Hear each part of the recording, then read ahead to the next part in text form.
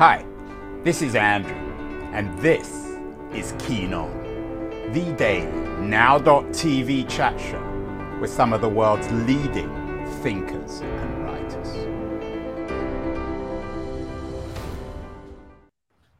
Hello, everybody. It is Monday, February the 6th, 2023.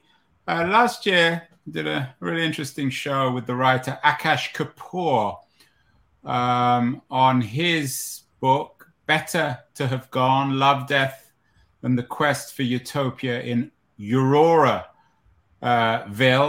which was a utopian community in the 1960s in India. Akash's book's a really interesting, quite moving narrative about growing up in this utopian community.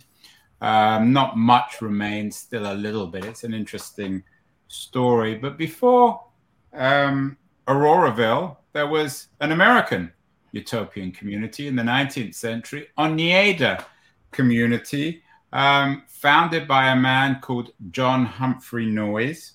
And we have a really interesting book out about it. It's just out. Actually, it's out tomorrow, but we can count it as out today. It's certainly available if you order it now. The book is An Assassin in Utopia, the true story of a 19th century sex cult and a president's murder. And I'm thrilled that its author, Susan Wels, is joining us just from over the Golden Gate Bridge in Mill Valley in California. Susan, growing up in California, isn't it one big utopia, a kind of 21st century version of Oneida community?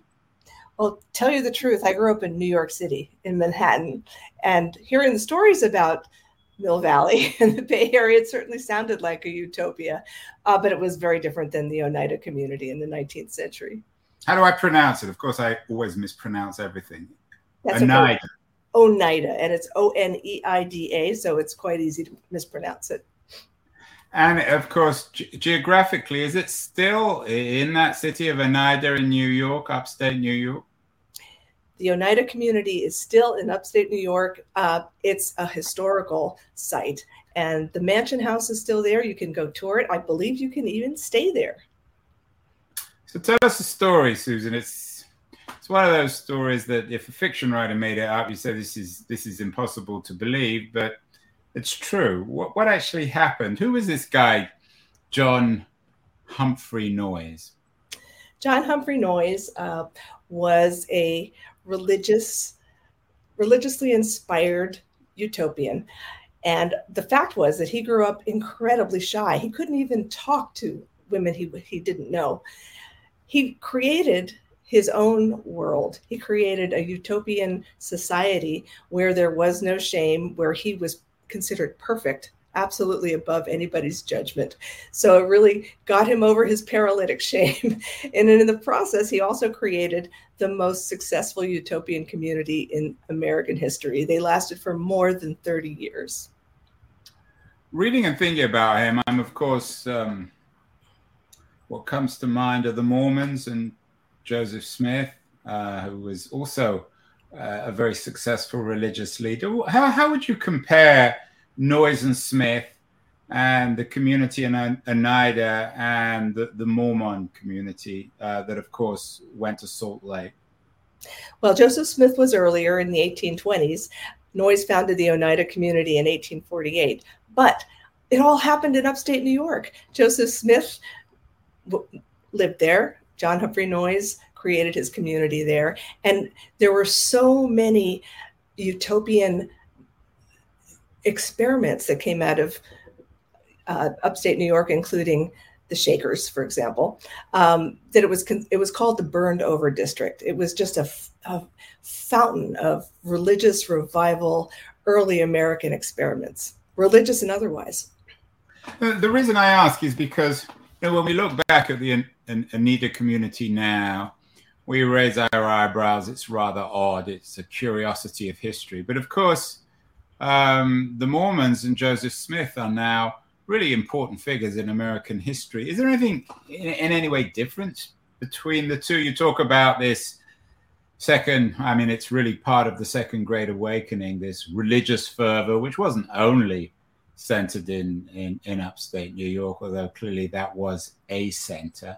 Would you group the two together? I mean, are they as rational or as irrational, crazy, or as normal as each other? Well, I think they were very representative of the time. The American Revolution shattered institutions, political, religious, and social. And so charismatic leaders filled the void, like Joseph Smith and like John Humphrey Noyes. And between the Revolution and the Civil War in 1860, there were more than 70 utopian experiments that blossomed on American soil. And in many ways, it was sort of like the 1960s, where you just had an imaginative flourishing of social structures. But as far as comparing the Mormons and the Oneidas, the Mormons, of course, believed in plural marriage. The Oneidas believed in group marriage. Every man was married to every woman, and sex was the highest form of worship. And it was a very refined skill that they were trained for. And of course, it was all controlled by John Humphrey Noyes. To what extent, I mean, when I hear of these stories, Susan, I have to admit that as a naturally skeptical person, I assume it's just the sexual obsession or craving of a rather awkward young man who probably these days would be a computer programmer or a startup technology founder, who used all this nonsense as an excuse to have sex with lots of different women. Is that a fair analysis, or do we need to be more generous? I think it's a fair analysis, and I think it's happened over and over and over again in human history, and it's still happening today. I mean, the news reports are full of them. So this guy, I mean, was there anything, how would you read his, or how would you make sense of his career? I mean, he wasn't consciously sitting down and saying, how am I going to go to bed with as many women as I can? What was his mental process? Did he genuinely have some sort of religious calling experience? Did he wake up one morning and think that God had spoken to him?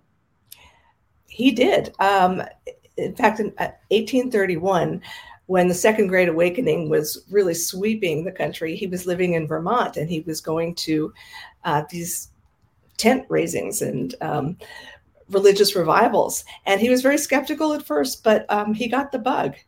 And then he was training for the law. Actually, he'd become a lawyer, but he was so shy that he was just stammering through his first case. But he decided to pursue theology, and he went to Dartmouth, and then he went to Andover Academy and Yale. But pretty disreputable institutions, yeah. Not exactly. And again, there weren't any women there, so he couldn't have lots of sex like the undergraduates these days. No, he was still very shy, and he was a shy virgin. But there was a teacher at Yale, who said, "Follow your own truth, even if it carries you over Niagara Falls." Was this Finney, Charles Grant's? No, it was a different preacher. But in any case, this was a time when Emerson said every working man or every thinking man has a draft of a new community in his pocket. So the individual was the world, and if you could think it, you could do it. And that's one of the themes that I think runs through this book, is that so many of these characters, whether it was John Humphrey Noyes or James Garfield or the assassin, Charles Guiteau, Horace Greeley, they all believed that they could make something amazing of themselves and their lives. Anything was possible in this pre-Civil War America. So you live over the Golden Gate Bridge in Mill Valley. I live in San Francisco. To our south, as you know, Susan, there are lots of technology founders. Is Silicon Valley in some ways a little bit like the world you write about in this book? I think it's different because the world that I write about was taken on faith. It was not about science. But I think Silicon Valley is obviously a hub of imaginative enterprise, but it's based on science. It's based on research and facts. And I don't think in the 1830s, 40s and 50s and even 60s in the United States, these societies were too concerned with facts. It was all about faith, whether it was religious or social. They were just kind of making it up as they went along. Yeah, but it's funny. I mean, this is not the subject of your book, but when I look at some of the themes of the community, whether it's mutual criticism or male continence, the role of women, and of course, the eugenics program that's so controversial, it sort of brings to mind some of the odder examples in Silicon Valley. Anyway, this is not a book about Silicon Valley. It's not really even a book about the early 19th century. It's a book about an assassination in Utopia. The assassination of James Garfield, one of the lesser known American presidents, by a graduate of the community, Charles, how do I pronounce his name? Charles just Guiteau. Guiteau, like guitar, except Guiteau. Yes. So tell me a little bit about Guiteau. Was he a classic example of the kind of odd fellow who ended up in this utopia? Well, he was odder than most. It is true that Oneida attracted a lot of oddballs because it was a land of opportunity for people who wanted to be promiscuous. They tried to start screening people by engaging in law. Hold on, Susan. You said a land of opportunity for people who wanted to be promiscuous. So they came to this place to be promiscuous. It was legitimizing promiscuity. Was that its main attraction? It was religious, remember. So it was a form of worship, but they made absolutely no secret of their practices. In fact, they published newspapers, which they distributed for free around the country to subscribers. They wrote annual reports, which John Humphrey Noyes put in the hands of Horace Greeley at the New York Tribune and even the governor of New York. So they felt that by proselytizing, by letting people know what they were doing, they were going to attract legions of followers. And in fact, they did attract a lot of applicants. Charles Guiteau. I mean, just looking at their photos, and I have to admit, I mean, they look, then whether it's Noyes or Greeley or Guiteau, they look the nerdiest kind of characters. They never would be able to charm a woman, would they? Well, now Greeley, he might have been nerdy, but he was married and he was not a member of the Oneida community. I want to make that very clear, but he did follow their progress because he was very interested in utopian communities. And that's another theme in the book. I mean, I write a lot about Oneida, but I also write a lot about the utopian impulse and all of the really amazing experiments that arose during this time and the connections between them. So, but yes, getting back to Guiteau, he wrote lots of letters begging to be admitted. They finally let him in, and he was obviously an oddball. He would just mutter and gesture maniacally, and he would he wanted to take John Humphrey Noyes' place as the leader of the community, and he was convinced that one day he was going to be president of the United States. Anyway, he ended up leaving the Oneida community, but only survived for about 3 months on the outside. They let him back in, and a year later he left for good. What about the women? I mean, it must have been the most awful experience. I mean, it was bad generally, I guess, being a woman in early 19th century America. But to find yourself in one of these communities where a man like Charles Guiteau forced himself on you and there wasn't much you could do about it. Did these women choose to live in this community? Well, first of all, nobody forced themselves on anybody, really, except for the leaders, perhaps. Could they say no? I don't want anything to do with this guy. They could say no, and in fact, their nickname for Charles Guiteau was "Get Out." So he was very unsuccessful, which was why one of the main reasons why he left the community. So, but then, sorry to ask these rather dirty kinds of questions, but then what's the difference between the community and outside? I mean, you can always choose to try and seduce a woman if you want. The difference was one of the big problems for women in the 19th century was pregnancy. And one of the practices in the Oneida community was male continence, which meant that men were not allowed to ejaculate. And that was a trained skill. So they had to be trained for it. And young men were trained by postmenopausal women. This is one of the features of the community. So women were protected from unwanted pregnancies, generally speaking. There were failures, but generally speaking, they were protected. They were also treated as equal members of the community, although John Humphrey Noyes believed that they were inferior to men.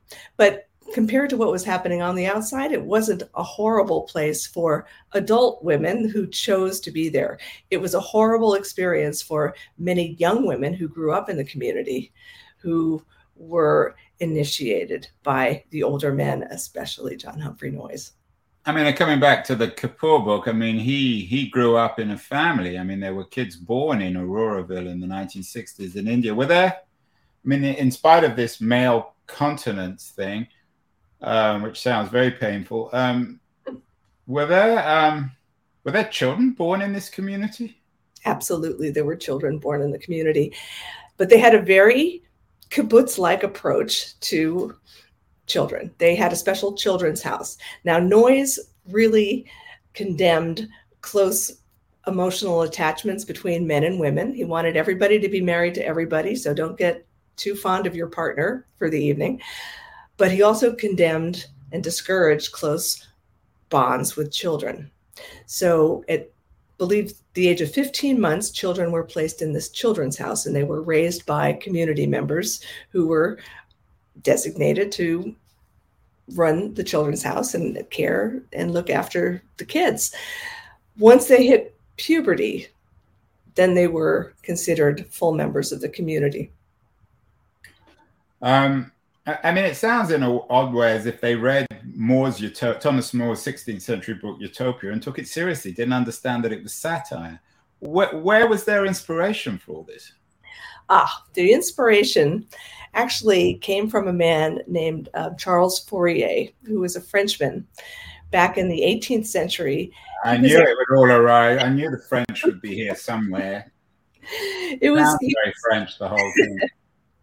He was actually a traveling salesman and an amateur anthropologist, and he believed that human beings should live together in these 4-story buildings called phalansteries with, I believe, 1,620 residents, and that they should basically follow their passion when it came to their work lives, when it came to their love lives. He had a whole set of instructions about these communities. Anyway, there was a young American named Albert Brisbane who got to know Fourier before he died and who published a lot of his ideas in the American press and in a book, which became incredibly popular. But he left out a lot of Fourier's amorous ideas and his rather head-scratching propositions that the oceans would turn into lemonade and that every woman should have 4 simultaneous husbands. It was a very cleaned up version of Fourier, but it inspired communities, including Brook Farm. It inspired Oneida. It inspired many, many of these experimental utopian societies that sprang up in America before the Civil War. Yeah, Fourier is influential in the socialist movement and socialist ideals. Marx also wrote about this. Was there much politics in this? I mean, you've stressed the religious element. Was it a radical kind of Christian socialism? Is that one way of thinking? Ideally, in its best sense. I mean, clearly, there were some very dark and rotten parts of this. Yeah, it was. They actually referred to it as communism. So this was before 1917. It was before communism became, what we think of it today. And much of the impulse for communism in the United States, certainly in these communities, was this horrible depression of 1837, when literally people were dying on the streets and freezing to death and starving to death.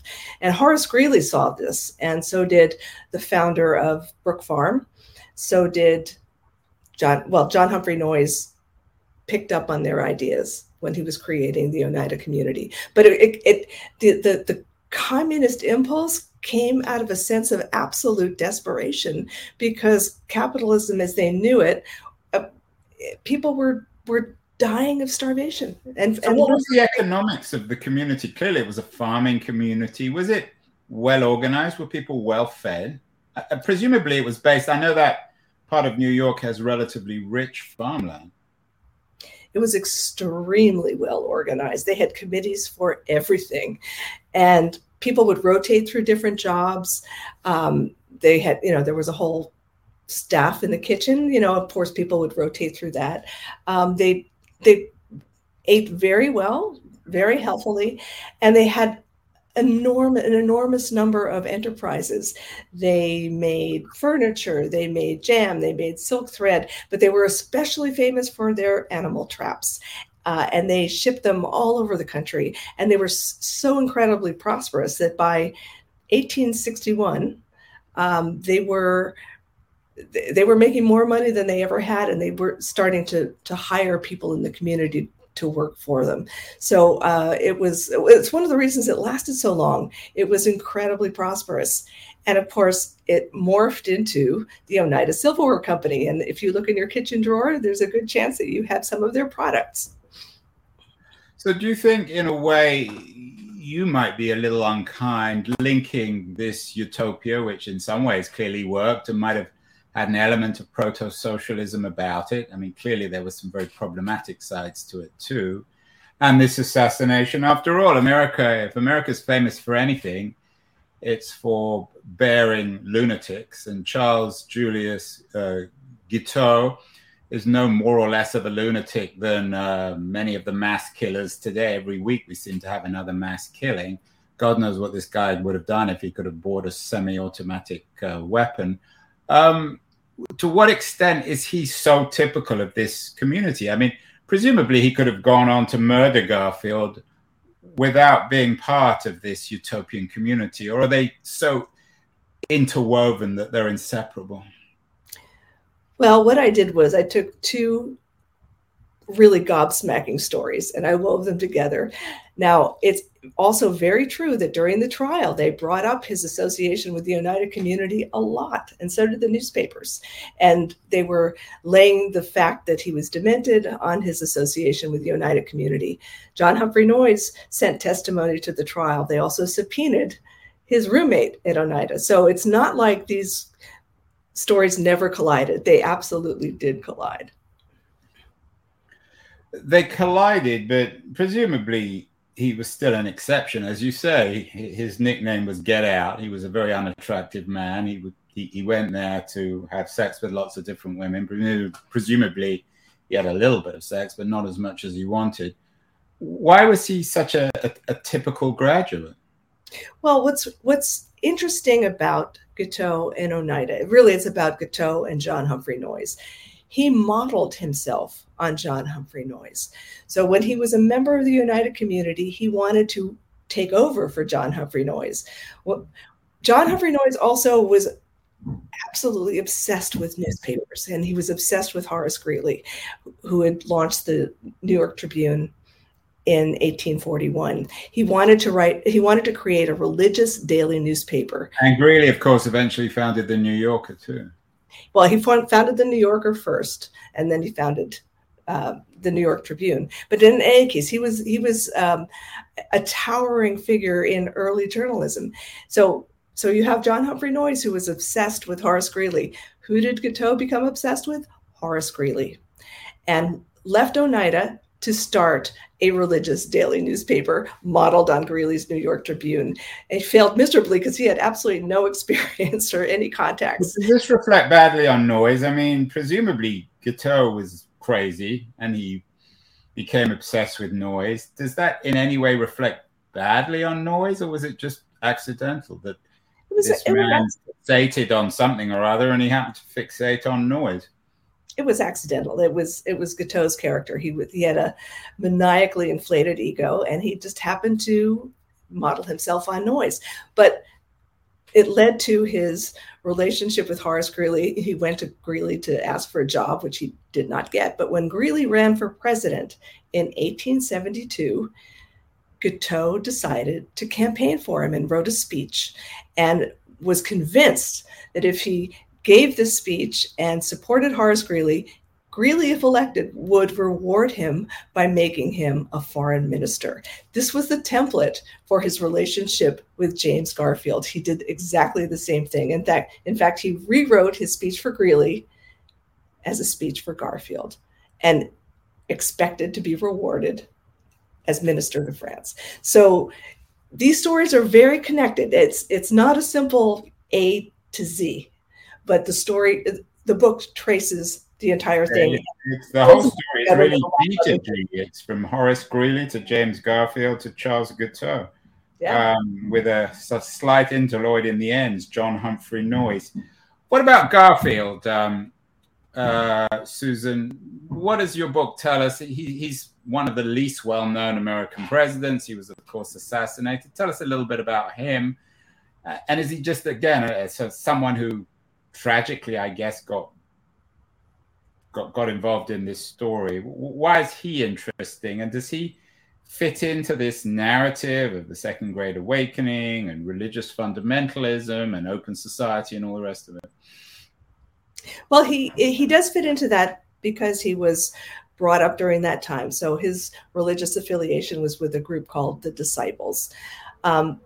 He is one of those bearded presidents that most Americans know nothing about. I mean, this is sort of a passed over history that's just not taught in schools. People just have a blur about it's probably then anyone who wants to run for president shouldn't have a beard. Do you think that's right?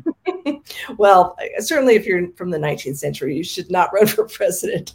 But Garfield was a lovely guy. He had flaws. He was very moody. He was not all that self-confident, but he really wanted to have a life, quote unquote, with thunder in it. And again, this is the age of the individual. And when people believed that they had the capacity to really make an impact on the world. So Garfield is connected to that story as well. But he was a very big, burly man. He was a terrific scholar. He was well known as a speaker. But, he never really wanted to put himself forward. He was the youngest person ever elected to the Ohio State Senate at the time, but he wouldn't seek that. He waited for people to draft him. He was afraid of political failure. And when he was nominated for president of the United States, he hadn't put himself out there. He was drafted by the delegates at the convention. And so as a result, he never really had fire in his belly for the role. And he had the hardest time writing his inaugural speech. And I really, truly believe it's because he didn't have passion for the presidency. He didn't have a vision for what it could be.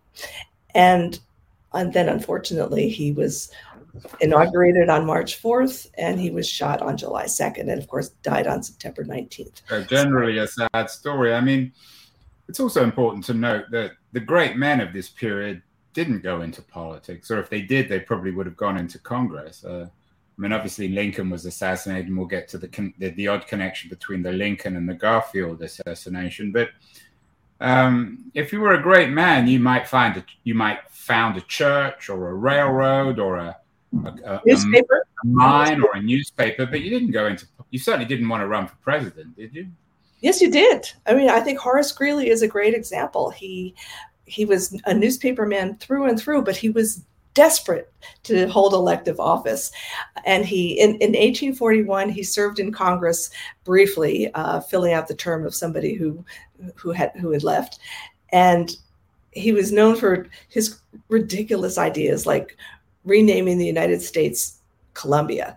I mean, he was extremely unpopular, but it really whet his appetite. Why is that any more ridiculous than calling it the United States of America? Well, they considered it ridiculous in the Congress at the time. But he ran for Senate, he ran for governor, and eventually he was an early example of William Randolph Hearst. Perhaps. But not as odd as, I mean, when you think of the oddities in American history, Randolph Hearst, judging at least from Citizen Kane, was a very odd man too. you know what?